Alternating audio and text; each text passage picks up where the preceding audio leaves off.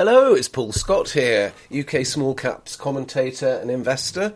And I'm sorry about last week's lack of a podcast. I just woke up and I thought, do you know what? I need a break from doing a podcast this week. So it's very occasional. But what I'm going to try and do today is do 2 weeks worth just by picking the most interesting share ideas from each day's Stockopedia small cap value report. Have I done the date? No, I don't think so. Sorry, this is the 25th of February, 2023. So I'm going to be covering week commencing Monday the 13th of February and the following week, the week we've just finished, week ending 24th of February, if that isn't too confusing. Anyway, let's launch straight into it. So Monday the 13th of February, the most interesting shares I thought were Journeo, which is, where's the ticker? JNEO. This used to be 21st Century something or other. It does CCTV for buses and trains, basically. Well, the reason it's interesting, it's not a very interesting company, basically, I would say. It's too small, and it doesn't really have a track record of making consistent profits. But it's just made a big acquisition, which looks set to roughly triple the profit. So I'm scratching my head a bit how they managed to get such a good acquisition that's going to make 2 million profits a year so cheaply. But anyway, taking it at face value, that seems to be the case. We had some interesting reader discussion about Journeo as well, so have a look at that one. I think if you do some micro caps, I think it's, for me personally, I don't think it's sufficiently scalable for what I want to see out of the shares, but I think it could have the wind in its sails, that share, at least for a trade for a few months, perhaps. Brickability, BRCK, a brick distributor that has a drop shipping model, that came out with an unexpectedly good trading statement saying it's ahead of expectations, and I think the shares look really good value. The market's obviously pricing in a cyclical downturn, but there's no sign of that happening yet, so that's quite an interesting company. Now, the third one from Monday the 13th of February is Polarian. I don't know what on earth is going on there, POLX.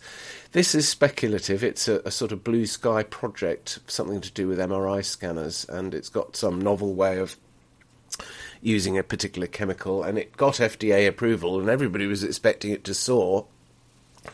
And the market being the market, it's done the opposite of what we all expected.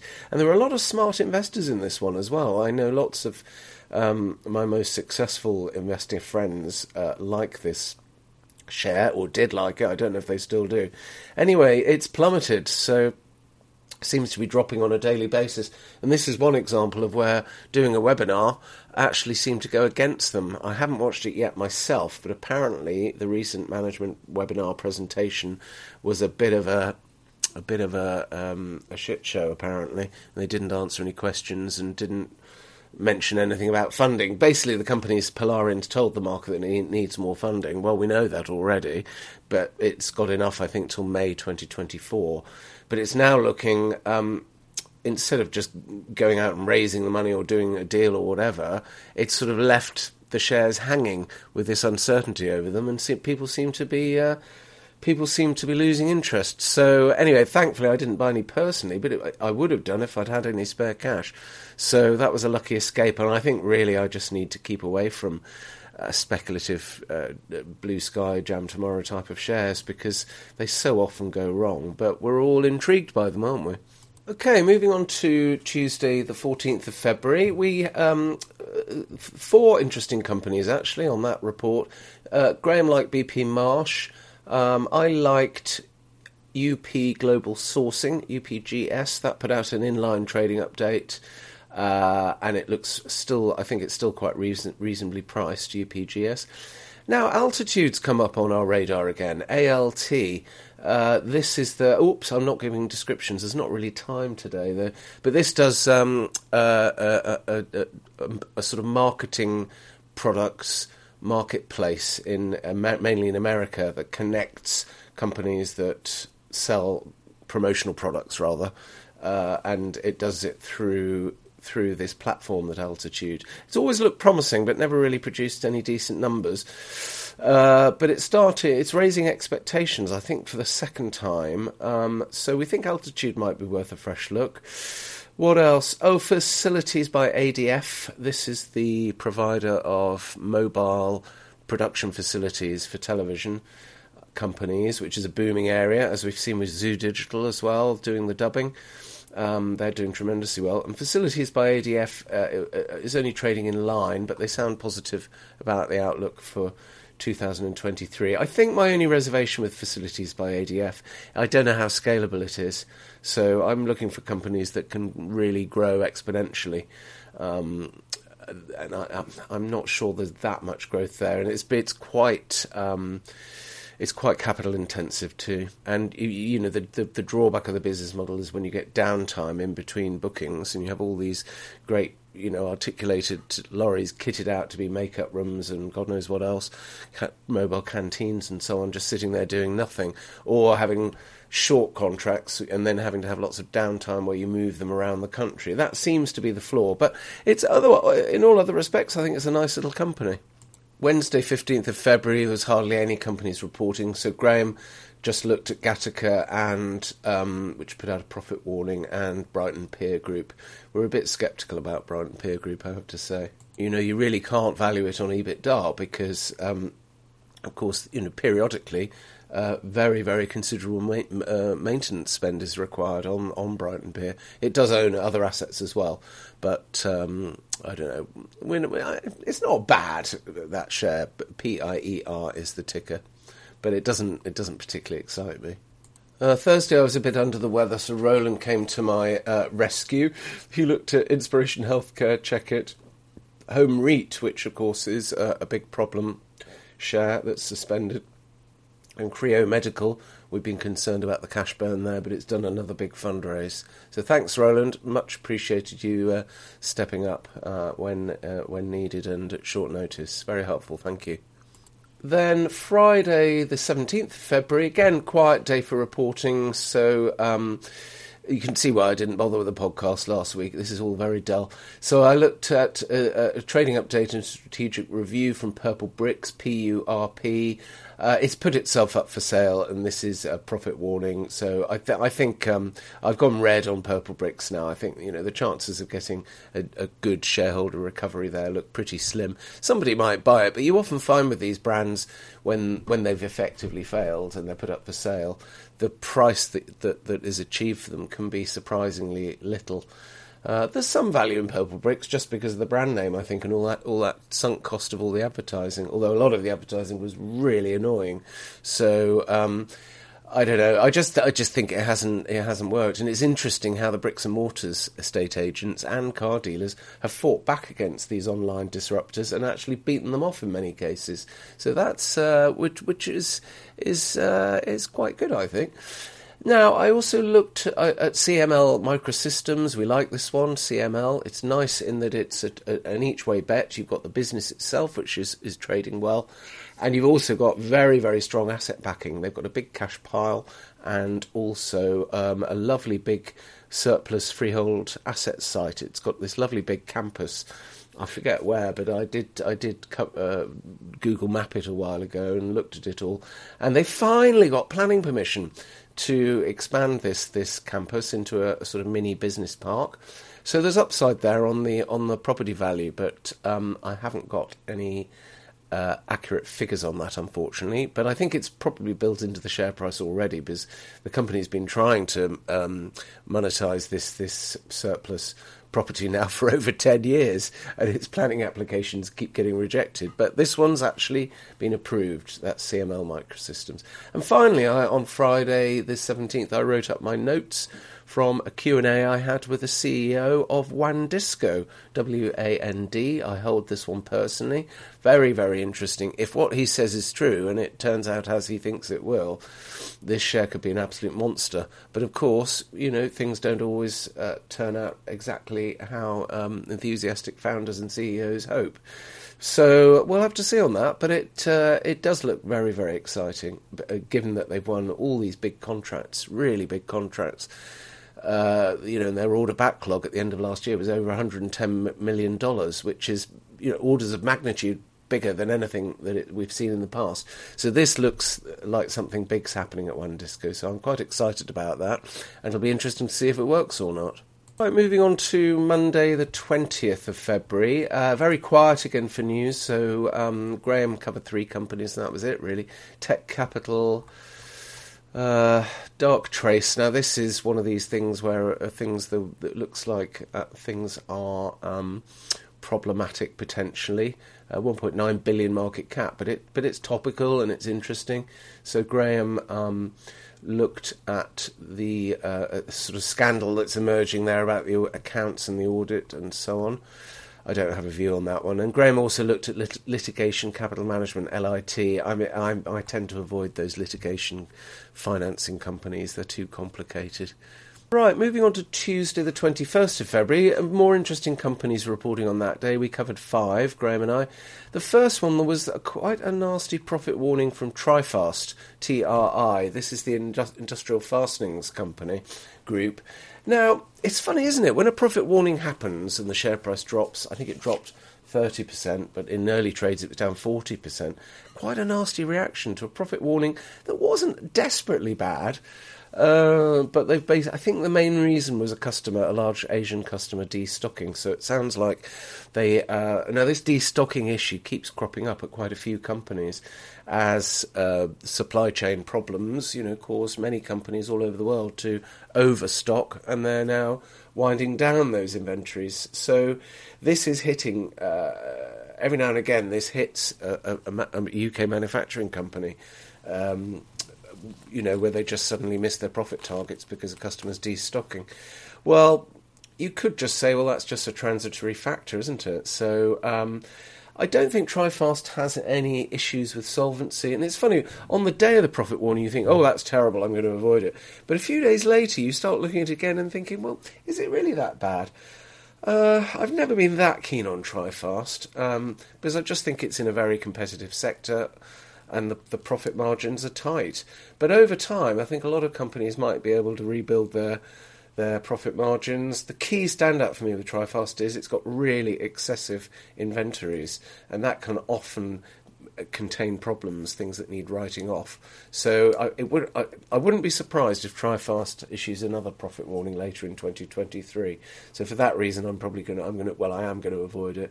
Graham looked at an interesting little company. National Milk Records. Who knew there were records for milk? But there are. That reminds me of Sheldon and Big Bang Theory asking, and he had to go to a new hairdresser and ask for his old hair cutting records to be transferred from his old hairdresser. And everybody just looked completely nonplussed. What did I look at? Finsbury Foods, FIF. I've always liked this one. It seems a nice little company, well managed. Sailed through the pandemic relatively well. It's also coped with much higher cost increases in the last year very, very well. So H1 profit was down a little bit on last year, but not much really, considering all the headwinds Finsbury Foods has faced. It specialises in celebration cakes, the type, birthday cakes and so on, fancy cakes that you can buy ready-made in the supermarkets. If you haven't got time to whip one up yourself, of course, in your Moulino Magic or whatever it is. Outlook is in line with expectations for Finsbury Food for June 2023. I think it's a very nice company, but it's already risen 50% from the autumn lows last year. So my only question mark on it is, it's always been lowly rated by the stock market. Maybe the big gains have already been had, but I think for long-term holders, it's a nice little business. Finsbury Foods is, in my opinion. And Revolution Beauty updated us saying it's hoping to get its accounts out by end of March and relist. So it'll be interesting to see if that happens or not. But it doesn't tell you anything about the finances, so we don't know really what's going on at Revolution Beauty. Boohoo took a big stake in that just before the shares were suspended, because there's an obvious overlap between their customer bases, and Boohoo's expanding heavily into other sectors, in particular makeup is quite lucrative. So that could be interesting. Gosh, we're really rattling through these today. It just shows I can cover more companies if I speed up. Right, Wednesday, 22nd of February. Again, we were amber on nearly all of the companies we looked at. Amber. We just have a very simple traffic light system to try and home in on the more interesting companies. So let's look at the green one first, actually. The Sanderson Design Group, SDG. As regulars know, I really like this company. I think it's got an absolutely excellent CEO, Lisa Montague. Certainly the interview I did with her last autumn was probably the most fun and most interesting CEO interview I've done, without wanting to insult the other CEOs, whoops, who were all great as well. Quickly got that in. So anyway, major licensing deal announced with Next. It looks really good. I wrote my section on this before 8 a.m. because if I see something that looks price sensitive, I do try and get something out before the opening bell, so people can take action if they want to. Often it's quite good, being the first person to buy on the opening bell. You can sometimes just nip in and grab a small, just a few thousand shares or something before the market makers have really, woken up and marked it up, which they do in response to demand. Obviously, if they start seeing a flurry of buys coming through, they just start marking it up, so walking the price up. So if you're the first in the, to nab a few, you could get a favourable price. Doesn't always work though. Sometimes you end up buying into an early morning spike. But I like this licensing deal with Next. It's a 5-year deal. They're going to recognise 2.6 million in the current financial year of advanced licensing revenue. One of the readers was querying, well, what is licensing revenue? Well, it's where a retailer or a wholesaler or something pays the brand owner to use that brand, and often it will involve the brand owner providing the designs as well. So it's not just it can be just use of the brand name, it can be providing them with design input and so on. But it's basically a sign that a brand is valuable. If someone else wants to sell products using that brand and using those designs, and this really is Sanderson Designs Group strength, I think. It owns all these heritage brands, particularly William Morris, which is doing very well. This deal with Next was for Clark & Clark, which is a very nice, quirky brand, actually. I looked at their website, all the designs of the fabrics and wallpapers mainly, but Next wants to do a broader range of products. So it'll be things like bedding, cushions, homewares basically, which don't come in and out of fashion as quickly as clothing. So I like this because, it could be providing Sanderson with a nice revenue stream, and it's almost pure profit. This is the beauty of licensing. So I think, I remain bullish on Sanderson. Now, one of the readers did flag up that a couple of the broker notes hadn't raised forecasts. So his suggestion, and I think he's right, was that the... I can't name check the reader because I haven't got it up in front of me. But the idea was that this deal was probably in gestation and therefore was probably already in the existing forecast. That seems to be what was it, Edison or one of those companies said in their commission note. And Singers also said, look, this just underpins the current year. So I think that's the best way of seeing it.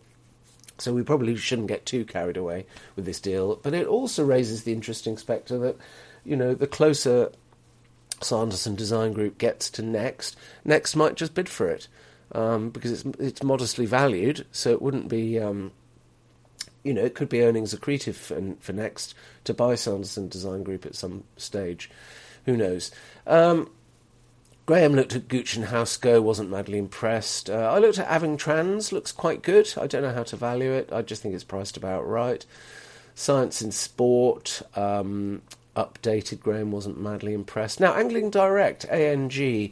I almost bought some of these a month or two ago because at one point the share price was almost fully supported by net cash. But looking at the latest update, I'm a bit less keen on it. It's only really chugging along at break even, So does it really matter that it's got cash in the bank? Yes, it protects the downside, but what's the point in the business expanding further? Angling Direct, as the name suggests, supplies fishing equipment, but it's a competitive area and very difficult to make money from that sector. So I don't know, I'm a bit lukewarm on Angling Direct. I can see that the downside is nicely protected by the assets, liquid assets, but where's the upside? That's the difficulty, isn't it? I can't see that there's much upside potential there, even if it does keep on expanding. Synaptics, another small CCTV company I looked through, looks okay, nothing particularly exciting there. And Transense Technologies, TRT. Some of the readers are quite keen on this. I looked at the interims, absolutely tiny numbers.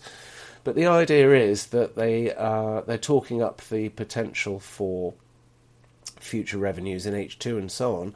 And I've just concluded if Transense does manage to achieve Allenby's ambitious forecasts, then the shares could do well. So speculative upside on Transense Technologies. It's a stale story though. It's been around for a long time.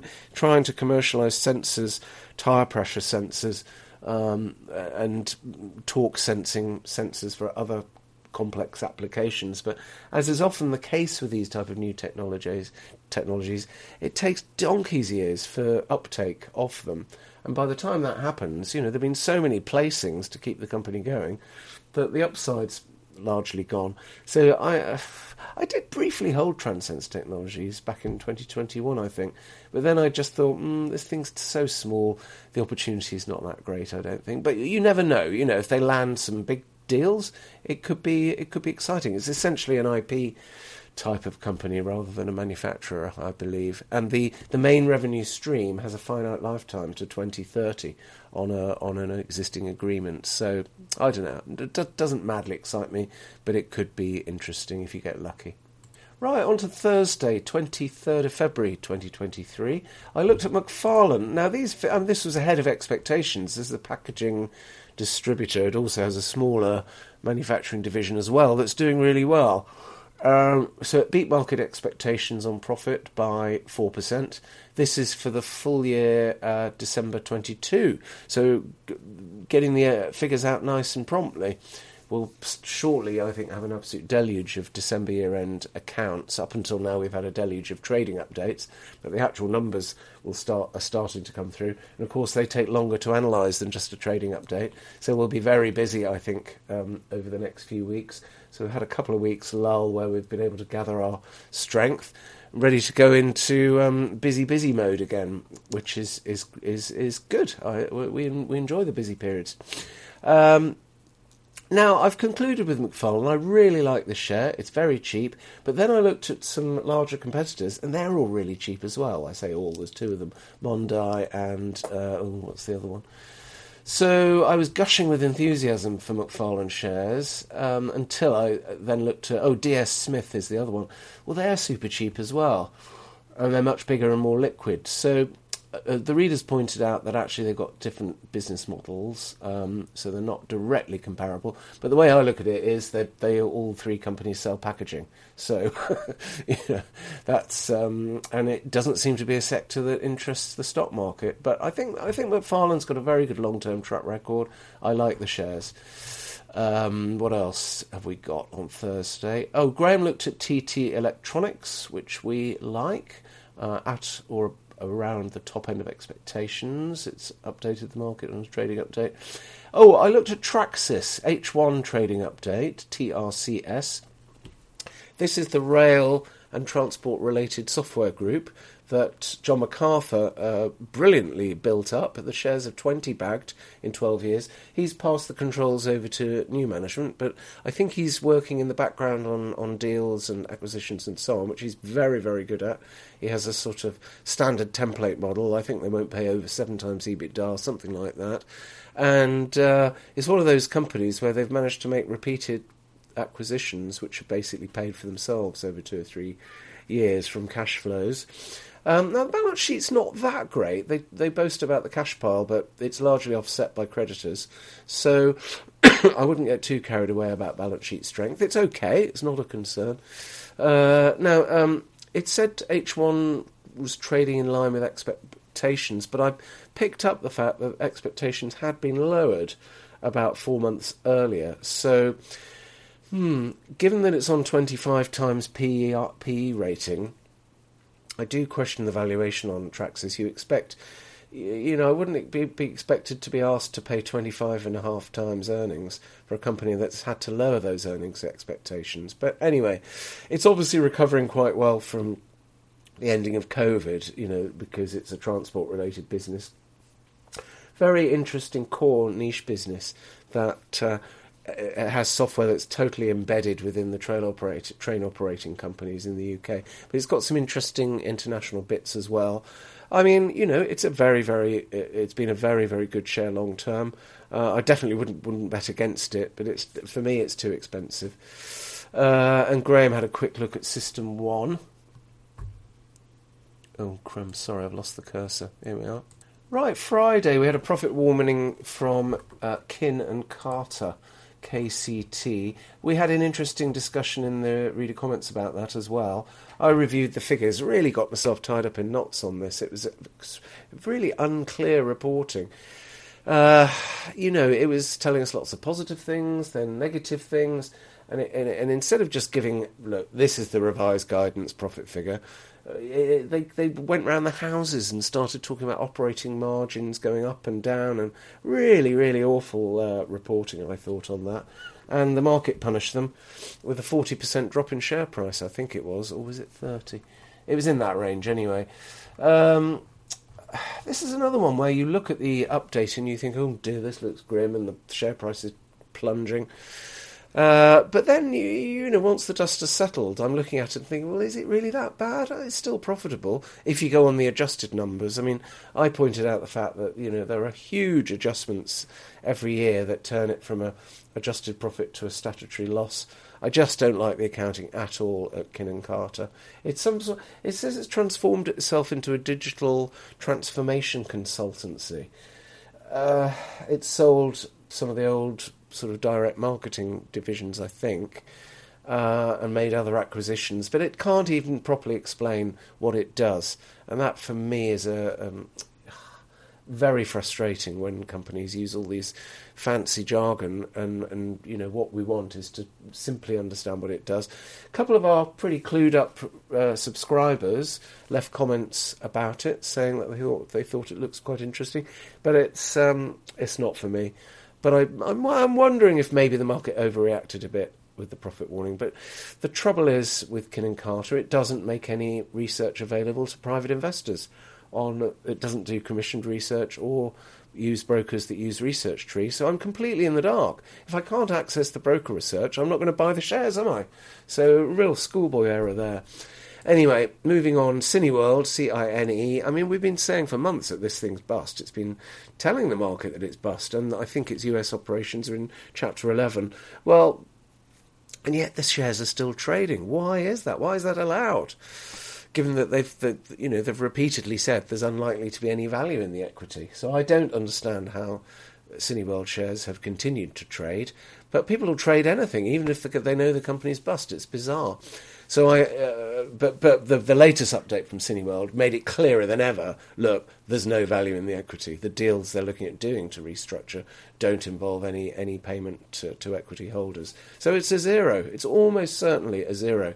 The shares, I think, dropped to 2.65 pence, which is 2.65 pence too high. So please, whatever you do, don't be tempted to dabble in this share. I mean, when the company's told you the shares are worthless, trading it is absolute madness. I mean, some people specialise in that sort of thing. You can get these last-minute bounces. I remember that happened with Thomas Cook. It was obviously bust, and the shares suddenly 3 or 4 bagged. It was incredible. So for that reason as well, I wouldn't short it. If you do, you've got to have deep pockets and be prepared for maybe some last-minute spike before it rolls over. And then you also, if you're shorting something that goes bust, your money can then be tied up for 6 months or more in some cases. I've had situations like that. And they put it onto 100% margin, the spread betting firms, which you have to use, obviously, to have a short position. So it's too dangerous, I think, shorting things, unless you've got very deep pockets. Oh, Zoo Digital, I covered on Friday's report again. Really like that. We turned positive on that in April last year, and we reported positively on it, I think, 4 times subsequently last year, because it just keeps putting out good trading updates. It seems to be in a lovely market position where its market niche is really booming, Zoo Digital. So I like that one a lot. I've got quite a few friends are in that one, so I'm glad to see that they're doing well. And if I held it, I don't think I'd be selling now, even though it's gone up to about £2 a share. You can see why, with the operational gearing and the very strong organic growth it's getting from providing services to streaming television companies and to Hollywood studios. You can see that it's got more growth coming through. Then I had a quick look at MTech. MadeTech is the company name, MTEC. It's an IT services company to the public sector. Sorry, that's the obligatory hiccup. It must be the coffee that does it. So I don't normally hiccup, but anyway. Yeah, I couldn't... Poor H1 figures for MadeTech, but it's promising jam tomorrow in H2. And the Outlook comments were pretty bullish, actually, saying that they're going to recover. So really, it's very straightforward with MadeTech. If you believe management and you think it will recover strongly, and you believe the Outlook comments, then it's probably a buy. The only thing I can comment positively, really, is on the balance sheet. MadeTech has a good balance sheet, 8.7 million net cash. So I've put here very little risk of dilution or insolvency. So that's quite a lot of people are having a dabble on that one, having a bit of a punt on it for a recovery. May happen, may not. I don't know. In terms of the markets overall, I haven't really got a lot to say. I mean, I mentioned a fortnight ago in my last podcast that things were looking a bit frenzied and recoveries look to have really been overdone, I think, in a lot of companies, because we're still up against a lot of economic headwinds. You know, in the economy in the UK is pretty stagnant. Are we in a recession? Maybe, but at best it's sort of things are flatlining, and inflation's still a big issue. So, we're not out of the woods. But the interesting thing is the vast majority of updates we're covering are in line with expectations. You get the odd one that's ahead, but that's pretty rare. Still profit warnings coming through, though, in the fairly obvious sectors, like the profit warning from what was it called? Kinnan Carter. It's a consultancy type business. Well, that's where you'd expect companies to be making savings, I guess, isn't it? But it's so difficult to predict. Then Brickability comes through with a strong update. Well, supplying bricks, the house builders are generally saying that they're cutting back on production and so on. Maybe there's going to be a time lag there, I don't know. I am finding it difficult to... and value retailers are doing well, other retailers...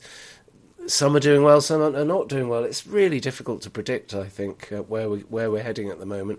But I think we've certainly seen over the last 2 weeks some retracements on all the indices, really. It's always driven by America, isn't it, really? That seems to set the direction on a daily basis. Small caps, yeah, I follow about 100 small caps live prices on one screen to the side of where I'm working on the other computer, and I've definitely noticed quite a lot of profit taking, what looks like profit taking. You never know why people are selling, do you? And it makes sense, doesn't it? If a share's bounce 50% or more from the October lows, people are going to want to bank those profits, and I think that's pretty sensible, actually, particularly if a company hasn't reported yet. You don't know how it's trading, and you can't just assume that it's trading well because the chart's going up, as we saw with Trifast. The two things are not linked. Chartists seem to have this idea that everything's in the share price. It really isn't, because some of those people buying and selling are knowledgeable, but plenty of them aren't. And you can't just assume that insiders are buying or selling and setting the share price direction. Quite often it's wildly out of step with the fundamentals, particularly in small caps, because these prices move on very few trades quite often.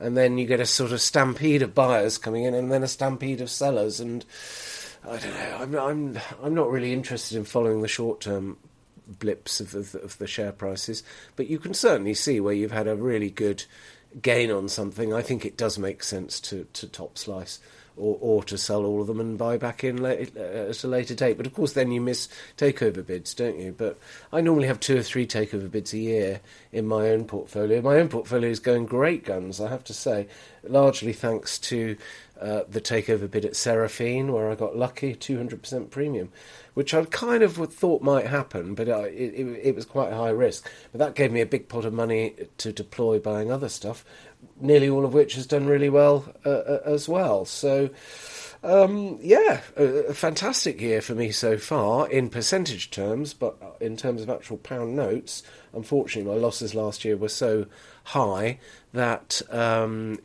lot of that money's gone forever, I think. But never mind, it's only money. But it's nice to at least have had a good start to this year. So on the economic side, I haven't really picked up very much of interest. I think all eyes are on the Fed with the interest rates and so on, aren't they? It seems to be the case that the American economy might be running a bit too warm, and they want to keep hiking rates, apparently.